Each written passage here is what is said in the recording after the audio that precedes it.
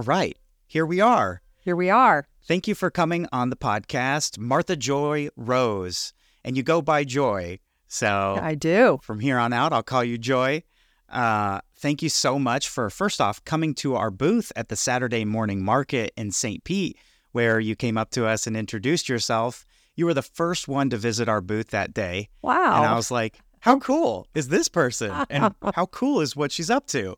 So thanks for coming to us. Meant to be. Clearly.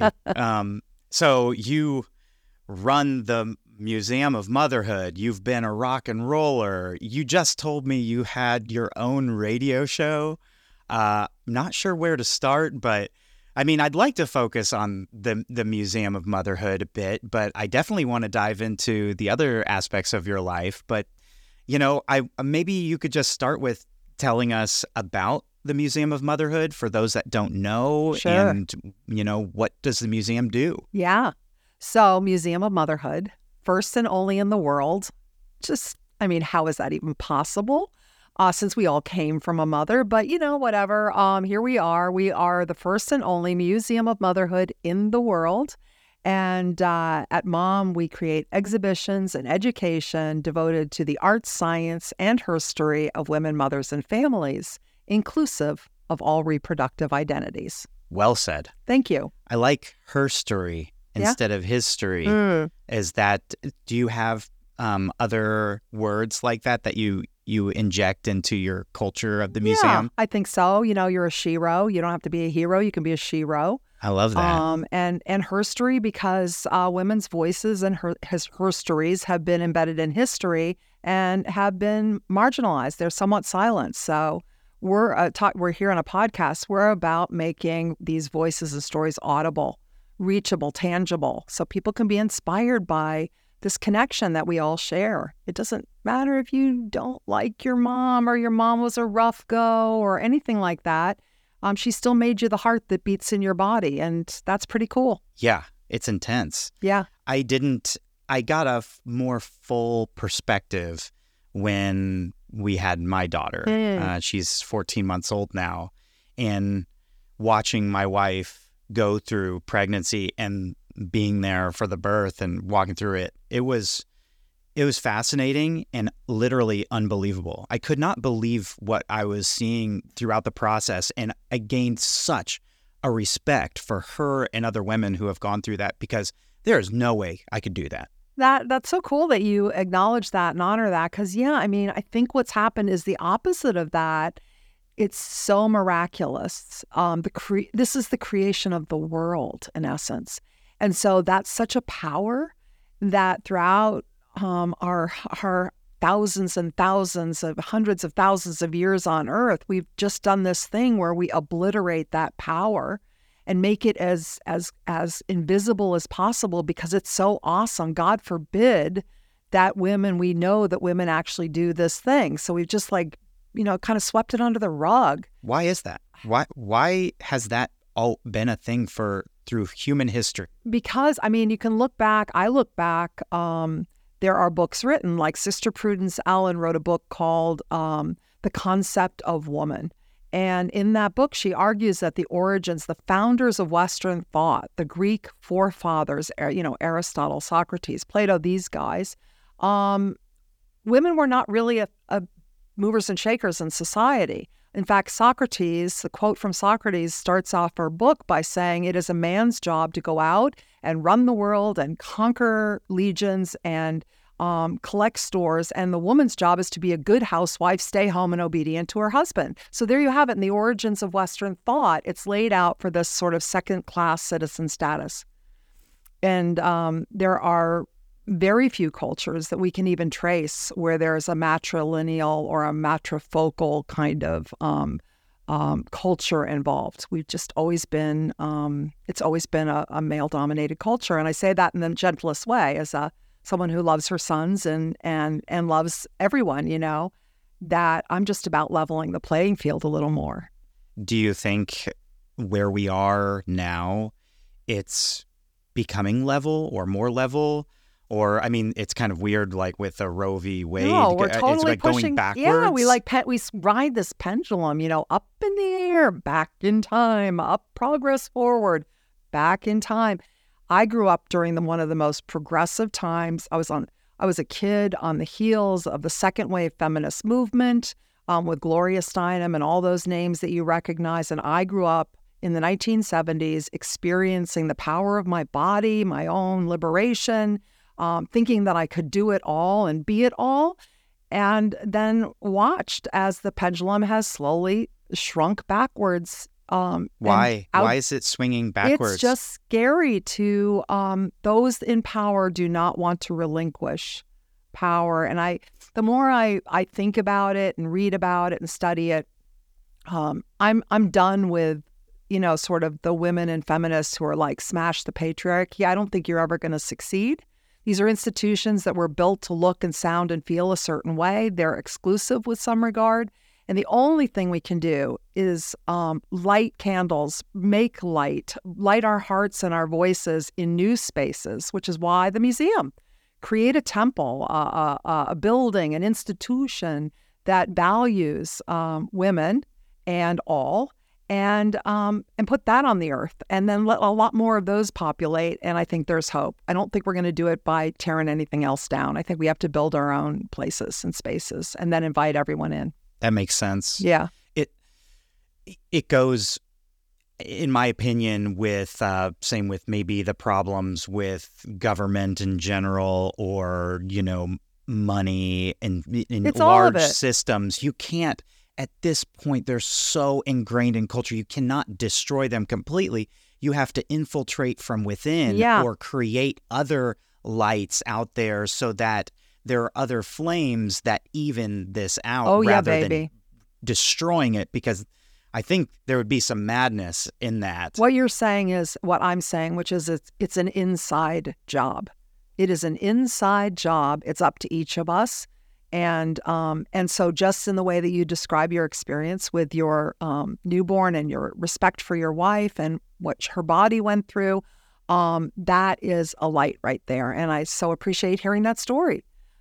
Interestingly enough, pushback on that is happening in terms of, in the United States, like our maternal morbidity rates, which we have the worst. Of all developed nations, we have the worst record on birth and care for women and their babies. Our maternal morbidity and mortality rates are at the absolute low of all developed nations. How is that even possible? Because we just don't think it's important here. We say it's important, but we don't act like it. We don't. We say we give lip service to it, but our policies don't reflect it. Our system, even the basic thing of when economists or philosophers Karl Marx talks about the worker, right? We're always focused on the workers of America, the people who are running our businesses and how we have to raise good people, but they never talk about where the people came from. They start with the workers, but where did the workers come from? So there's nothing that supports those foundational beginnings, from Social Security for those who stay home to care for their children or others in their family. There's no Social Security for that. There's no federally mandated paid parental leave in the United States. So your company might give you a week off. They might give you nothing off. They might give you 6 months off. Affordable, all the, I don't want to get too political because, I'm concerned with policy, but that's not my major jam. Mom, and I want to just give a plug, we want everybody on Instagram to follow Museum of Motherhood. We should have 1 million followers, so sign up, follow what we're doing. And the thing is that it's the art for me. It's the science, it's the awe, it's the inspiration.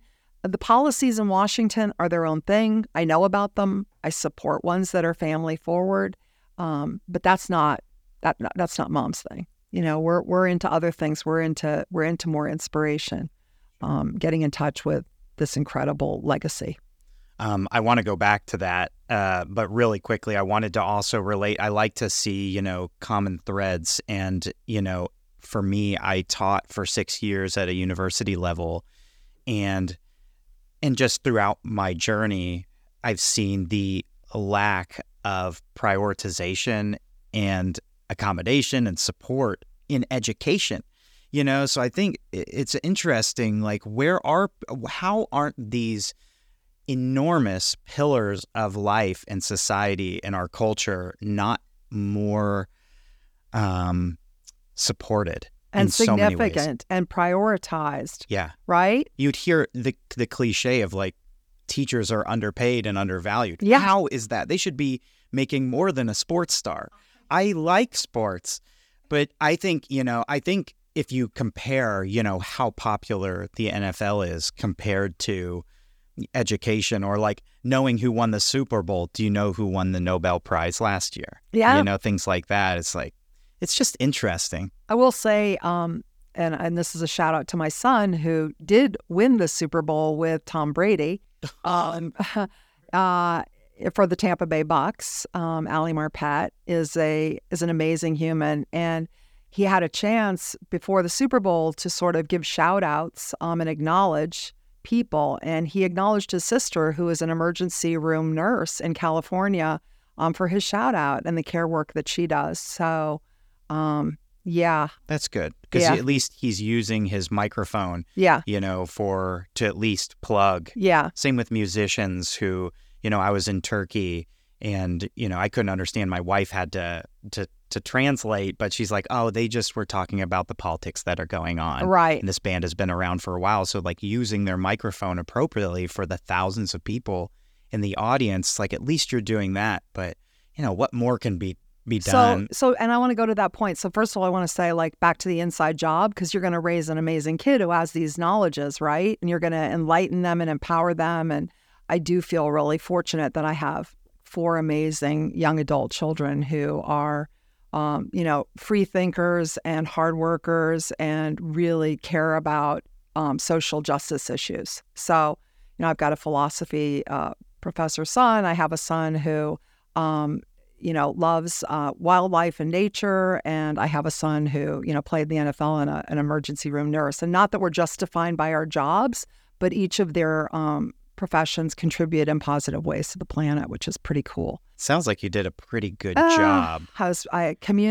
were communally raised. I really believe that it takes a village for that. But I want to go back to the microphone shout out, because the way I got in here today was talking about music. And we had a lively discussion here about being in a rock band. And that was what I was doing for a long time. And I thought I could really make a difference in that capacity. And I was sharing with your staff here that, we got a ton of attention. I mean, we were on Good Morning America, London Times, New York Times, Chicago Times. I mean, my band Housewives on Prozac had very high visibility, as did this Mamapalooza festival. And then I went back to graduate school and I realized that festivals are what in, medieval times, the peasants had an opportunity to go out and be kings for a day, but after the festival was done, they went back to being peasants. And with the women that we were trying to empower, we were taking our aprons off, getting out of the kitchen, going on stage, having these rock bands, but then we were putting our aprons back on and going back in the kitchen. And it was only when I realized that we needed a legacy like the museum to harbor these stories, to house in a brick and mortar institutional way this movement, we were going to just disappear, which is what happens. All these, you try to find the women sociologists. You're right. You don't study them in college. They don't feature the women sociologists. There are a lot of them. That's what I taught, but you're going to find out all the male sociologists. That's how the canons are created in academia. So I had a similar experience to you. When I went back to school, I was like, where are the women, dudes? It's 2015. And I'm reading all this, come on. So something like, some say 3% and some say 13% of textbooks contain information about women's history, herstory. So, I mean, the statistics are crazy. 11% of museum artworks created by women. I mean, come on, we're half the sky. So from rock and roll to the hallowed halls of university to the Museum of Motherhood, my march has been consistent, and it's always been to the tune, banging the drum of the amplification of these voices. That's fantastic. It's clear that that's a very big pull in your life. That's been like a guiding light or guiding passion. And it's cool that you're able to apply that over different realms of the world, from music to academia to now the museum. And, you had also mentioned science realm, and I kind of want to get into the different facets of the museum. But you had mentioned, because I think it'll help to give us context of like what your jam is. Yeah. You had mentioned that of what is the museum's jam? What do you try to focus on to influence change? Obviously, you just mentioned that you're documenting Herstory and giving voice to particular women doing big things. What are some other facets of the museum that you're trying to accomplish there? Yeah. So, we have a robust website. We work with student interns all over the world who are interested in their studies and exploring mother studies, which is a field of study devoted to mothers, mothering, and motherhood. 3 different categories: mother, the noun; mothering, the verb, as in care work, which anyone can perform free of gender; and motherhood, the institution. So those 3 different perspectives. And in the space, we're currently at the Factory, which is in St. Petersburg, in brick and mortar. We have about 1,000 square feet. And that's a move from New York City and from multiple college pop-ups. When you walk into the space, you come right upon, we have a lot of body parts, so you come right upon a vulva entrance with a pin the sperm on the egg game that you can play. And then you walk by our greeter at the front, and we have quarterly art exhibits. Current exhibit is called Mother the Job by Alexia Nye Jackson, and that is in black and white photographs the salaries of professional labor versus care work at home. So the limo driver who makes $40,000 a year driving a limo, and then the mother or father or care worker who pays about $10,000 a year in gas and car insurance to drive their kids to school. The paid laundry person who owns the laundromat, who makes $40,000 a year, and then a mother pictured next to her stack of laundry, which is equally high, doing her laundry on her own dime and time. So it's a salaried comparison of mother labor in the home. So that's our current art exhibit. And then you walk around to the back. A science area. You could try on a pregnancy vest. So the guys love that. Strap on a pregnancy vest with the little boobies in the tummy and walk around, try to tie your shoes, try to roll around, try to move. It's not easy. I can't imagine. And that's only a 15-pound vest. People usually gain between 30 and 50 pounds in weight. With everything else that's going on in the body. And we have some antique forceps. We have anatomy models, anatomically correct models of fetal development, and a few other ephemera items in the science area. Talk about, women's body parts, how many holes women have. Many people don't know that. It's fascinating. You can come and find out if you don't know. Can I say that on air? Yeah, you can say that. Yeah, you can say anything. And then we have a herstory section where we start off my area of expertise, which is the last 250 years of American motherhood. So we start off with Sojourner Truth, free slave, 1850, giving her speech in Akron, Ohio, Ain't I a Woman?, in which she calls out not only gender but racism in America. It's a very famous speech, and it came on the heels of the Seneca Falls Convention days, where the suffragettes went out with their right to vote signs back in the early 1800s. We feature a laundry exhibit with a Library of Congress photo blown up on the wall of women doing laundry in Mississippi. And every item pictured in that 1912 photograph we have in our collection. So the 100-year-old bucket, the laundry mashers, the washboard, the copper kettle that you boil the water in. And what we tell students is, laundry used to take a week. It only takes a couple hours now, but it used to be called the weekly curse. And, you would have to chop wood, carry wood, light a fire, carry water, boil water, rinse water, mash the clothes, scrub, hang it up to dry, hope it doesn't rain. And these are stiff garments made of wool and cotton and brocades. And here, voila, then you iron it with a coal or a fire heated iron, which is no small task. So laundry becomes an epic endeavor.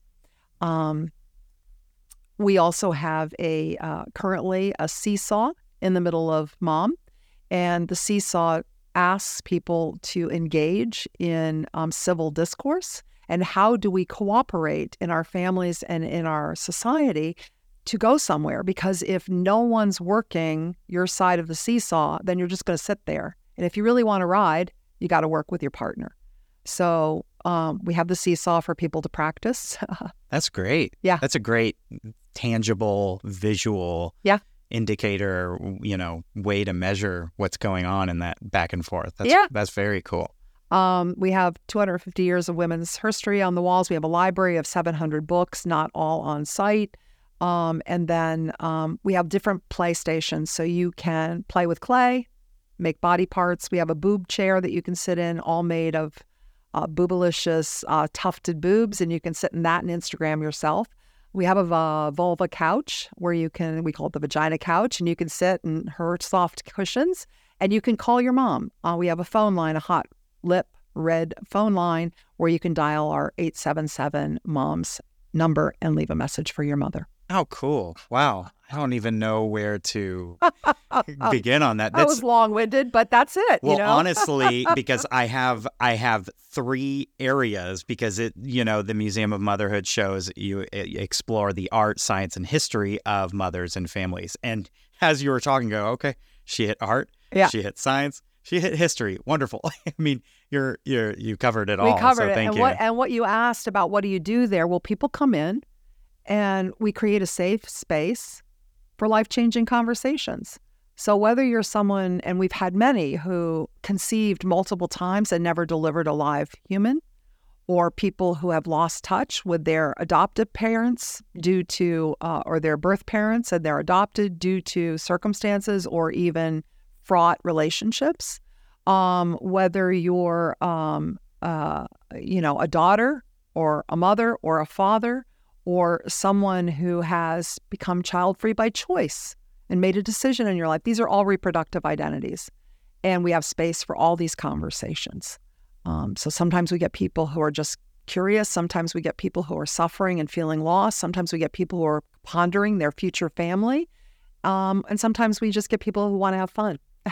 That's awesome. It's fantastic that there's a space for everyone going through something in that realm, because it is no small thing. No. It's incredibly life-changing and heavy, and it changes your future, or the past has set your course. And so it's nice that you've provided this neat, dynamic space for men and women and everybody to come in and experience it and to gain a new perspective or to get support. I was going to kind of ask you about, do you go out into the community and offer classes or presentations or support? So we do classes, and we're launching online classes this year. In the past, we've worked with doulas, midwives, even pediatricians and psychologists in a general sense, and had them in the space to answer questions. We're brand new to St. Pete. I mean, we started the nonprofit in 2019, the Mom Art Annex. We were closed for COVID right after we opened for 2 years. Of course. I hosted all of the exhibits in my home in 2000. After COVID, 2022, I did 179 home tours and had hosted community dinners on site, and we had artists in residencies. And then when the opportunity at the factory came to be, we hopped over there, and that was just 2 months ago. So we are brand new and just making our partnerships in St. Pete. We've made some. We're doing a membership campaign right now with the Fairgrounds St. Pete, which is an interactive art space. And so if you join them with the membership, then you get a free activity map at Mom. And if you join Mom for a membership, you get a free activity at the Fairgrounds. Oh, that's brilliant. Yeah. That's great to hear. Forming partnerships right now. Yeah. That's everything. Yeah. I mean, how do you become ingrained in the area, especially being new? Yeah. And being something that is a new idea. Like you said, this is the first. But it's so not new. Right. It's so not new. It's like, so we have marble museums, mustard museums, car museums. Like, what the holy manoli? Why? It's so interesting to me, right? It really is. I mean, it goes back to what we were talking about earlier, is how have women been kind of just on the back burner all of history, or put, it's really interesting, and you're correcting that in one way. You're doing all you can, it seems like. But if you think about it, like when I was a hot young babe, seriously, 21, 27, like you couldn't talk any kind of women's stuff to me. Like I didn't need it. I was doing great. Like I was the Shazam and so forth until I needed it. And this is the thing, like, and this is the hard part, I think. Why do you think we need any kind of sort of social change, or why do we need any kind of recognition, or why do women need to find their voices? Because when you're feeling like you have your voice and you're rocking it out and you're doing your life, then, you don't need it. It's like, not my jam. It's only when you either realize like, oh my God, I just got fired from my job because I'm pregnant, or, oh my God, I raised 4 kids with somebody and then we divorced and they took most of the money. Now what am I going to do? Or you realize like, I've just had a baby and I've had a terrible experience in the hospital. Things have not gone my way. I had an emergency C-section. I had no choice, no voice. That's when you sort of become interested. And so that's a bit of the conundrum. And I have been fortunate. I have like some amazing St. Petersburg High School feminist club students who are really into it and stuff. But the majority of people, it's like, why bother? Status quo. It's hard to think differently.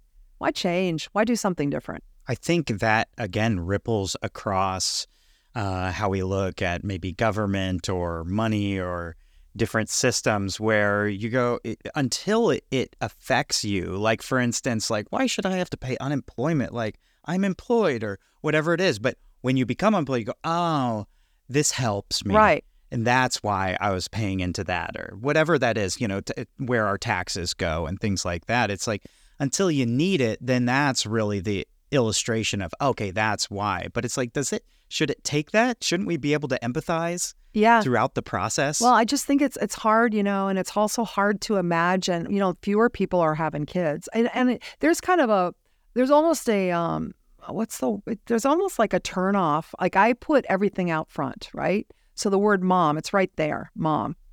Well, a lot of us don't like our mothers, or we have a complicated relationship with them, or we've been taught culturally that if you have a problem, it's your mother's fault.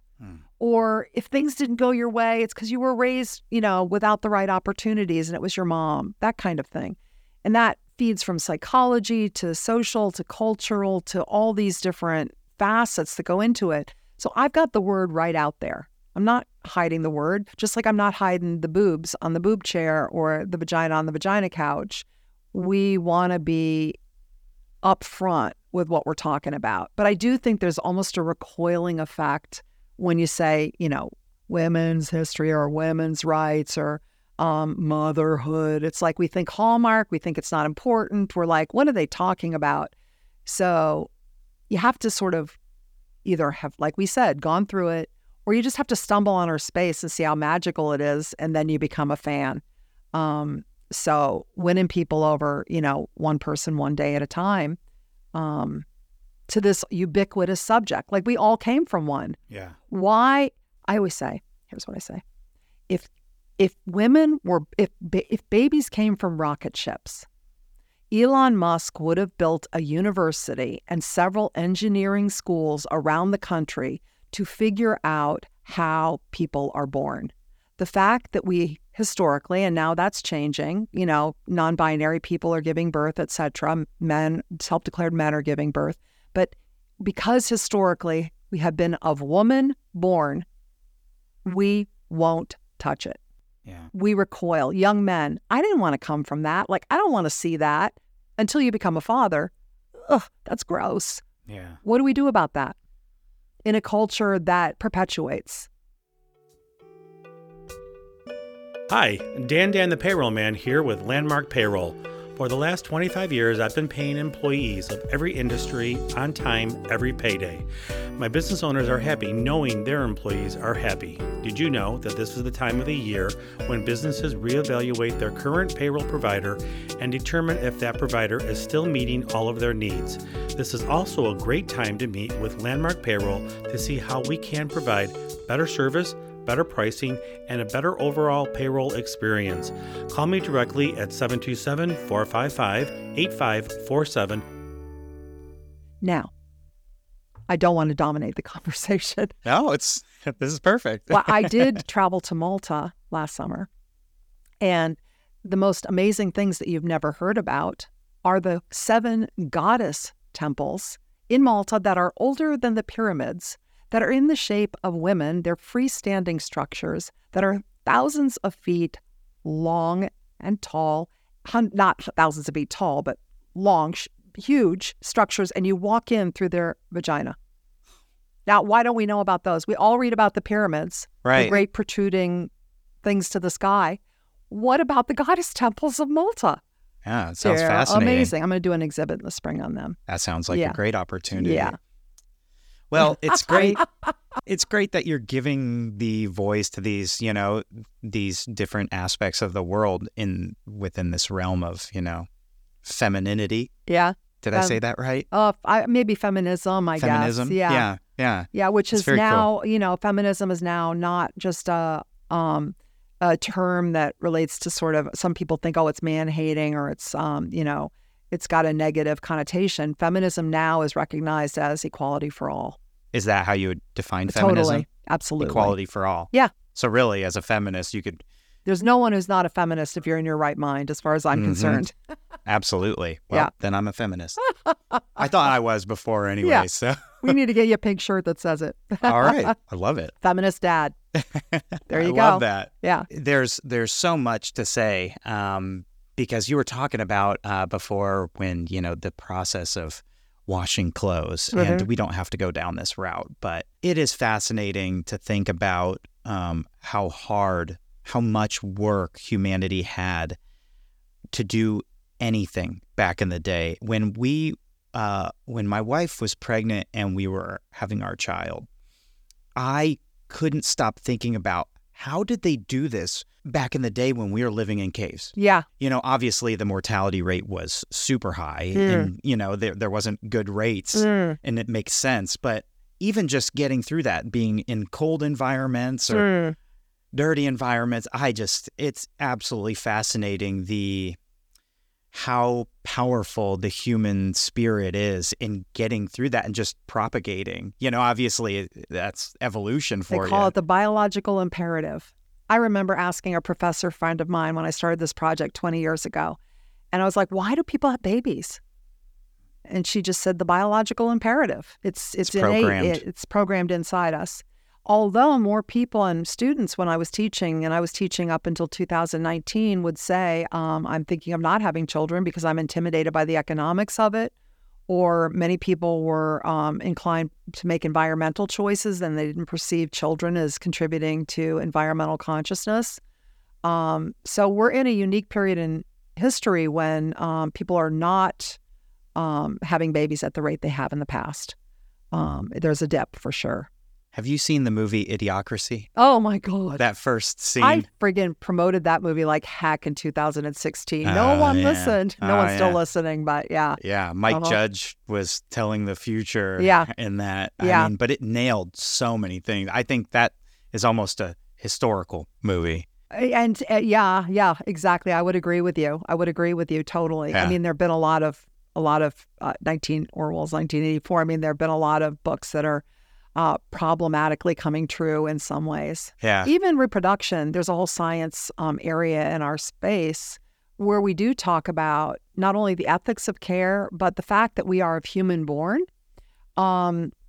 In this dystopian video that I created, which is 3 minutes long, I asked AI this summer to create images of several things like a womb with a view, The Last American Housewife. I had a whole list of prompts, and what came out was this very eerie video that dives into the fact that we can now experimentally at least create embryonic cells from cord. You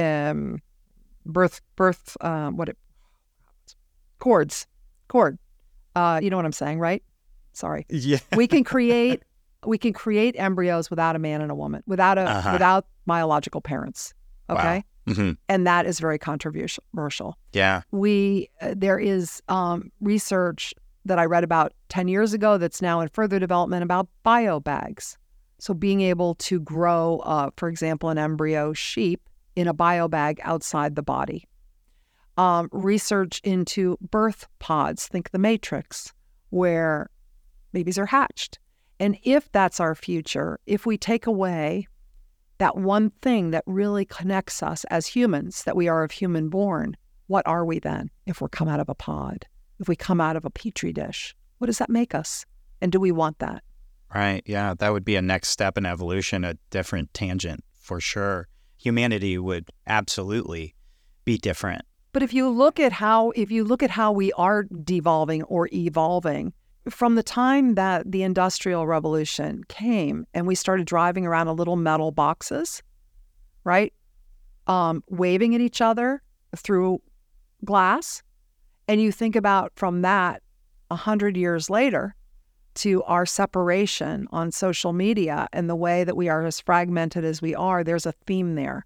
There's a theme going when you try to call a company and you say, hello, I'm having a problem with my product, and you're talking to someone that's at a call center that has no recourse whatsoever to the actual product. We are constantly being fragmented out. And, I'm just one person. If you like this, go for it.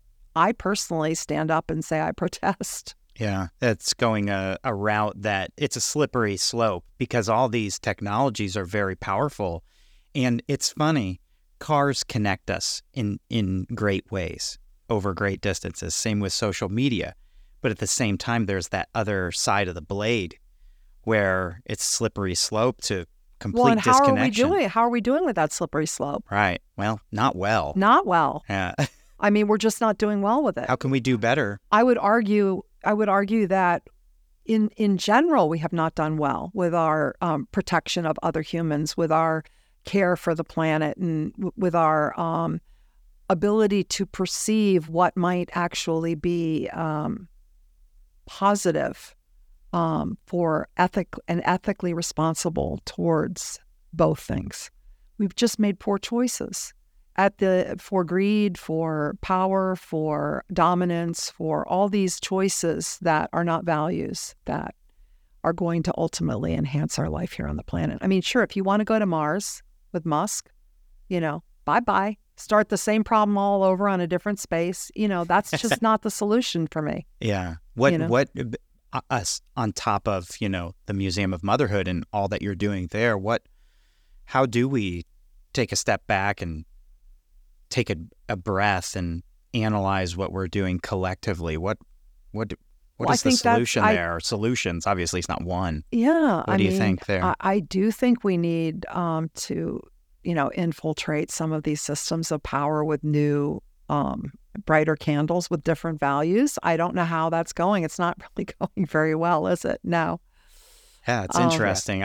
It's still hard to believe. Like, how are certain personalities and people continuing to stay in those institutions and be reelected? It's almost like what you care about. If you care about, let's just say stuff so much, then you're going to be the best stuff carer that's on the planet. If you care about money at the expense of all other things, you stand a better chance of being the most moneyed person on the planet. if you care about social enterprise, social justice, equality, offering opportunities and healthcare, from a position of, spirited concern, then that would be the dominant perspective. But it's just not embedded in our world right now. I don't know why that is. Yeah. It's hard to believe because these things are so important, just like we were talking about education. It's like, how is that not valued more? Everything stems from education. Yes, exactly. We were talking about movies before, and this is a stretch because I haven't seen it in a long time, but I remember when I saw Guardians of the Galaxy, there was a lot about that movie I really dug. I remember it's a good movie. I remember, first of all, it's a very eclectic band of superheroes, right? Groot was one of them, and the raccoon, right? And the planet that they visited, people had blue hair, and they were just all so different looking. There was not this sort of black and white portrayal. And I think there was a woman leader of the nations or the planets or something like that. I just remember that being a cool perspective. I kind of like that movie. Yeah. It's nice that we can use movies to illustrate that kind of stuff. And I don't know, I feel like media can be a really powerful tool, like this podcast is one of the reasons why here you are, is to talk about these things. And at least, we're going to reach 100, 200, eventually thousands of people once this thing really gets cooking. And we're in their ears talking about it. Maybe we influence their thinking just 1%, but that trickles through. And then maybe they start talking about it to someone else. Same with a movie like Idiocracy, seeing it from a different perspective. Or did you see Don't Look Up? Yes, I did. Right. Yes. That nailed it too. My, that was my scary. daughter was like, that was how she felt during the COVID pandemic as an emergency room worker. She felt like the Don't Look Up Jennifer Lawrence character. It was too close. But I want to invite, since you posed the question, I just want to invite people. So not just that we're talking at them, but invite them into the conversation. So we've asked a lot of provocative things and don't want to come off as like overly innocent or, lefty or anything like that. Like we want to have a real conversation in a real circle of people with everyone's perspectives being expressed in a respectful tone. Like, so no othering, no like you, or no condemning you, but just listening. And then once we all listen, like, what do you have to say? What do you think about what we're saying? How can we shift some directions other than within our own minds, our own hearts, our own families, and then our own communities? How can we have real systemic change? Do we want systemic change? What do you think? I would be so curious. Yeah, 100%.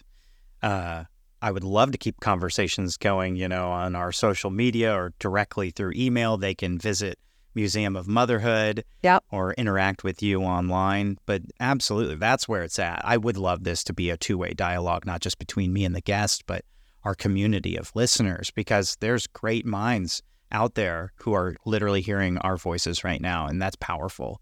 But I love how you said that. So thank you. Yeah. Because also that engagement, it only drives positive change or good, healthy discussion or debate. And that's what I'm all about. Yeah, we had to have a big brainstorming session this year because I have, students that are 16 and then I have, second wave feminists that are 70, right? And their agendas are different, especially with all of the identity stuff that's going on, gender identity stuff. The second wave feminists fought really hard to identify their women's bodies. They're not really willing to relinquish it, that identity, so to speak. And then the new generation, the 16-year-olds, they're just all about like, whoever you are, me, we, they, them, doesn't matter, like no judgment. And so we had to have a brainstorming session about what our ground rules were at Mom. And what we came up with was we only have one ground rule. And I sort of expressed it when we were talking before, and that was don't be hating. And hate is defined as the obliteration, objectification, or oppression of another. So that means as long as you're in the room talking from your perspective about what your feelings or thoughts are, and not pointing a finger, objectifying someone else or obliterating someone else, then you're cool. So hate, we're saying no hate. We're saying we want your voices. Do it in a way that is, inspiring, informative, and we can all learn from. Love that. Yeah. That's fantastic. Throughout all this, you've voiced frustration, or there's different things. I feel frustrated with a lot of stuff. How do you stay motivated through this? How do you feel like things are going to get better, even if you might not feel that? But what keeps you motivated? I'm gonna totally shift gears here. I'm gonna shock the bejesus out of you. Let's do it. Higher power. All right. I'm doing the work that I was put on the planet to do. I went through an extremely difficult period, health-wise. It's a miracle that I'm here on the planet. And I changed my life from one way of living to another. And I am doing the work now for the past, since it's been 24 years. I'm doing the work that I was put on the planet to do. So when I'm down, when I'm discouraged, I get on my knees. Right on. Yeah. That's powerful. That's great. I almost jumped the gun here, but we have reached a moment in the interview. It's called the rapid fire. Yep.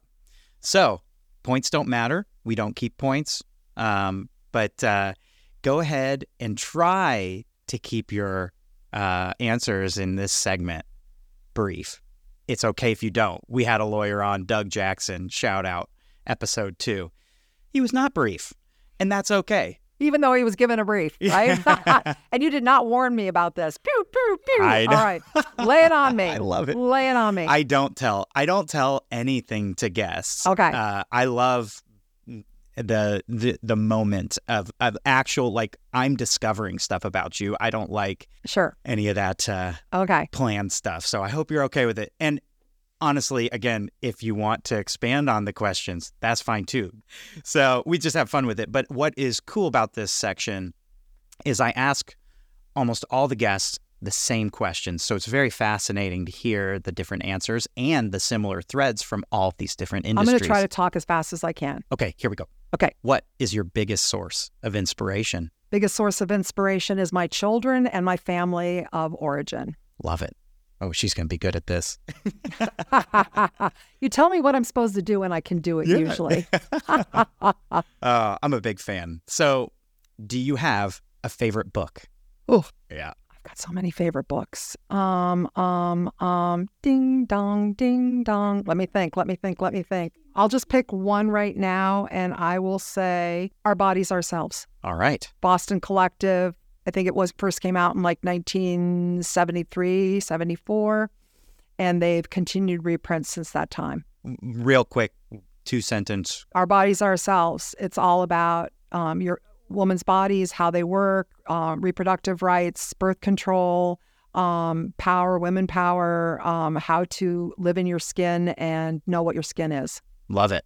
Okay, cool. So just to let you know, in the notes of the show, we're going to have a link to Museum of Motherhood, that book, and any other resources that are very relevant. Okay. Well, there are a lot of good books. We have 700 books in our library, but that's a good one. And people can rent from your library. Yeah. How cool. Yeah, the reason I shouted that book out was that book was on my bookshelf when I was like 16 or 17 years old. And it's one of 2 on my bookshelf that I remember from the time. Can I say the second book? Yeah. Phyllis Chesler. It was a book about women who had been institutionalized by their families because they were out of the box.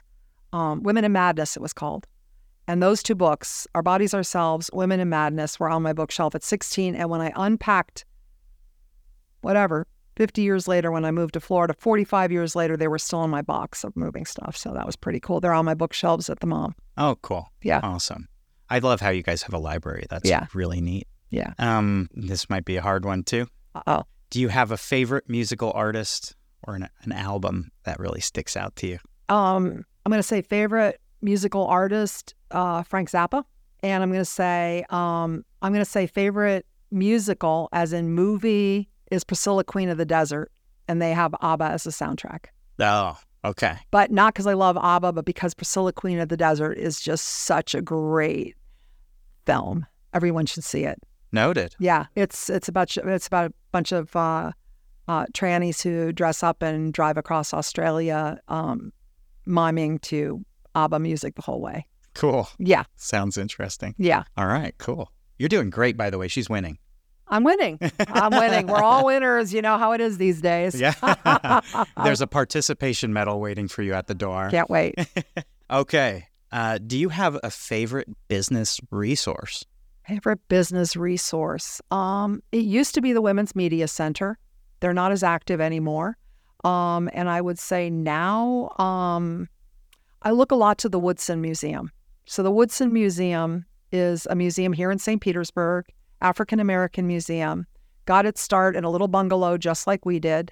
They've now gotten a big endowment from the city, and they're building out and building up. They're having a lot of success, and I hope that we're just not too far behind them, and I really admire what they've done. So as a resource, they're kind of an inspirational. Yes, they're an inspirational resource. That's fantastic. Yes, and good absolutely. for them. Yeah. One of the niches that I'm trying to hone in on with our business here is working with educational entities, science-based organizations, museums, Okay. and nonprofits. And so, it's great to hear the cool things that are going on just in St. Pete. The more I get integrated into this city, Yeah. it's really cool to see the energy. And I think there's really something to it. Yeah, I mean, there are so many resources, honestly, that I could list. So I just trying to pick something that's very tangible and local. And, Love it. Yeah. Love it. So, yeah. That's fantastic. One more. Yeah. How do you define success? I define success as meaningful labor, time spent with people that I love, and having a consciousness about the well-being of our planet and others. Love it. Love it. That one's one of my favorite questions to ask. Those 3 points, besides the last one, I love the last one, very specific. The first two have been said. Yeah, meaningful labor is something I talk about with the kids all the time. Love it. Find something that, it's hard sometimes, but something somewhere in your life where you really feel passionate and involved and included, and you're doing good work and you feel good about yourself at the end of the day.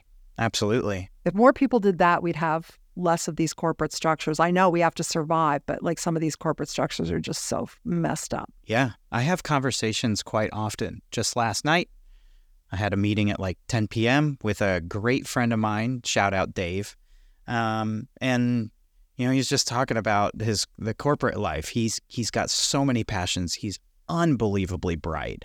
We were in startups together and building, and he just gets to him daily. And he's got a passion for art and creating with his hands, and he's climbing out of that. By the way, he's doing fantastic in the corporate world.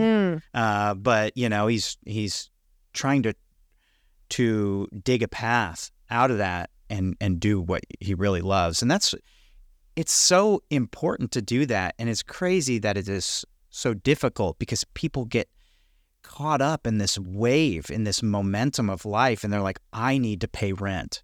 And so I need money now instead of taking... Yeah, and I'm not talking about like the high-level executives who are doing great things are awesome. I'm talking about the average Joe and Jane who do have to put diapers on their kid. And, the job they get, the privileged perspective of you're going to have a fabulous job and make fabulous money and have a fabulous life is extremely privileged. The bulk of our American culture are scrounging to get by. And that's rough. And part of the reason it's that rough is because the people at the top are not sharing. And I'm not socialist at all. Right. I'm just like a share nice person. You know what I mean? Just share nice. Yeah. It really doesn't have to be that hard. Like, how much do you need? How much is too much? Yeah. Yeah. Agreed. So, I mean, that definitely gets in my craw. And I've definitely lived both sides of I've lived as the very wealthy person and I've lived as the very poor person. And so I really understand deeply that perspective of what it is to have both. And they're hard in different ways, but there's nothing in America like being poor. It's hard. Yeah. Well, it's interesting. If, someone with hundreds of millions of dollars, it's like, you're good. And with that amount of money, there is such power to do good. You know, the allocation of our resources just in general, not at the individual level, but our prioritization, going back to what we were talking about earlier, it's like, how are we prioritizing this money? Like half of our tax dollars going to a military complex, and you know, it's like education and NASA gets like 2% or something like that, or very low percent in comparison. It's like, where are our priorities? Should we take a step back? Maybe there should be a holiday where we go, this is a breath day. A reflection day. Or you're familiar, I'm sure, with there was a big conversation several years ago. Jeffrey Satz wrote the price, no, that was Ann Crittenden, The Price of Motherhood, but some books written on economics and well-being across multiple, levels of living here in America and the unsustainability of our current systems. And I'm sorry, I got off on a tangent and I shouldn't have done that. But this is a big conversation and it's extremely important. And I know the country of Bhutan, it's a small country, but they changed their GDP, and I'm sure you've heard of this, to Gross National Happiness Index. Love that. So instead of a Gross National Product Index, they have a Gross National Happiness Index. Oh, I love that. So, I mean, some reflection on their part, they're not a wealthy country. How do we establish ourselves within our pattern and framework that we can? And I think that's a pretty cool model. I love that. Yeah. Absolutely. There's a really cool, it's like a docu-series that Rainn Wilson, I don't know if you know him. I do. AKA of course I do. Dwight K. Schrute. He's wonderful. Yeah. And he's going around to different countries, learning about their level of happiness, what they're doing, and trying to, expose just like under the cover or whatever, what that country is up to, why they're happy, why they're not. So many great people. There are so many great people out there making music, doing good things. Yeah. Music is the highest form. I have to say that. Music is the highest form. But as we were talking before, it takes great resources and energy to keep music going. So absolutely. Highest form. Can you define? Highest form of expression. You make those audio waves. I have made audio waves in my life on stages in small clubs in New York City that no longer exist, that have gone into the universe and are still reverberating. I have made noises on large stages where the noise is still going out, make a joyful noise. It's still going out and reverberating. So in terms of vibrational coolness, music is where it's at. And again, the only reason I sort of turned away from that was I felt we needed a place on earth, a brick and mortar space where people could come and study this incredible thing called motherhood. Well, two things. One, also the universality of music. It doesn't matter. Like what I was saying when I was in Turkey, I didn't understand. I understood a little bit of what they're singing about or whatever. Didn't matter. It was great music. Yeah. And I felt it just as hard as everybody around me. Second, I wanted to ask, are you ever going to pick that mic back up? Well, I am right here. Yeah. Singing wise on stage? I've done a little bit of spoken word. Okay. And it's easier to do spoken word than a band because bands have to practice. They got to lug equipment. They got to book the gigs. They got to do the whole rigmarole. Whereas spoken word, I can have some cool poems or short stories or slam kind of words, and I can go into any environment and share those. So I've done some slam stuff. That's been fun. Very cool. Yeah. Awesome. Well, I don't want to wind down, but I'm going to because I feel like we could talk literally all day. I wanted to know a few things, just to leave the listeners with and to kind of pick your brain. One is I'm interested. What does the Museum of Motherhood look like in 5-10 years? Yeah, it's a big, pregnant glass building. If you've ever seen the Dali Museum or you've ever seen the Hard Rock Cafe shaped like a guitar, only this is a pregnant torso with a pink door at the bottom. And it is a freestanding structure with 4 floors and a globe on top. So on the bottom floor, you walk into the store and some meeting areas. On the second floor, you explore art of course, of motherhood. On the second floor, there is some science. I want a whole hospital wing. I want to show people what they're going to walk into when they give birth. They have no idea. So a place where you can actually see what's going to happen. You can see an incubator. You can see a birthing table. You can see alternative birth things. You can see a water birth room. You can see all these things. Then go up to the top floor for some herstory, American herstory, 250 years of American motherhood. And on the top floor, global issues. So there's a globe, a half-dome globe by the dome guys on top. That's our building. It's here in St. Pete, and you can come visit us from all around the world. Wow. What a very specific and well thought out vision. I mean, it's clear you're going to get there. I hope in my lifetime. Absolutely. Well, what I wanted to ask is how can people listening and in the community help with making that a reality? What can people do? Yeah, we're we are fundraising. We are creating our executive fundraising board. We're collecting philanthropists. We're collecting people who get this and see this vision, or just a mother lover out there that wants some naming rights. So we are building our collective, and we've had some great people come on board, but we're like just poised now. So we've got all our back end stuff. We've got our Salesforce. We've got our QuickBooks. We've got our systems in place. We have 23,000 combined social media followers and about 5,000 people on the newsletter. So join us, sign up for the newsletter, come in, donate, get involved, help us build this really legacy production. And someday, we may need to know how mothers did it because we may be coming out of pods. Who knows? Oh boy. Yeah. That's an interesting thought. I'm like, yeah, it's actually a museum for the future. Exactly. I'm always way ahead of my time is all I can say. I love that. But I hope people do get on board. So yes, and we're easy to find. It's mommuseum.org, and our social media is Museum of Motherhood on Instagram or Facebook. How fantastic is it that the initials of Museum of Motherhood makes mom? It's too perfect. It's just meant to be. Meant to be. I love that. Thank you. Last thing. Yes. Someone listening, what is advice, a piece of advice that you can give any listener that you would have loved to hear or you think is the most powerful thing that you could say at this moment? Just that, in terms of mom specifically, you think you don't need us, but you do. And I can guarantee that every human in their life, one thing's guaranteed: you're gonna hit some kind of hard time. Everybody does. It can be a health incident. It can be trying to find a partner. It can be a family. It can be a divorce. It can be a child. It can be a job.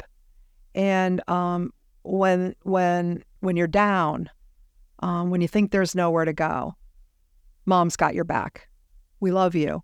And we hope you'll know that we're a resource for you, and that your own relationship to your own heart, your own history, your own herstory, your family of origin, and your family of here on the planet of friends are what makes us human. So you can just follow the beacon home.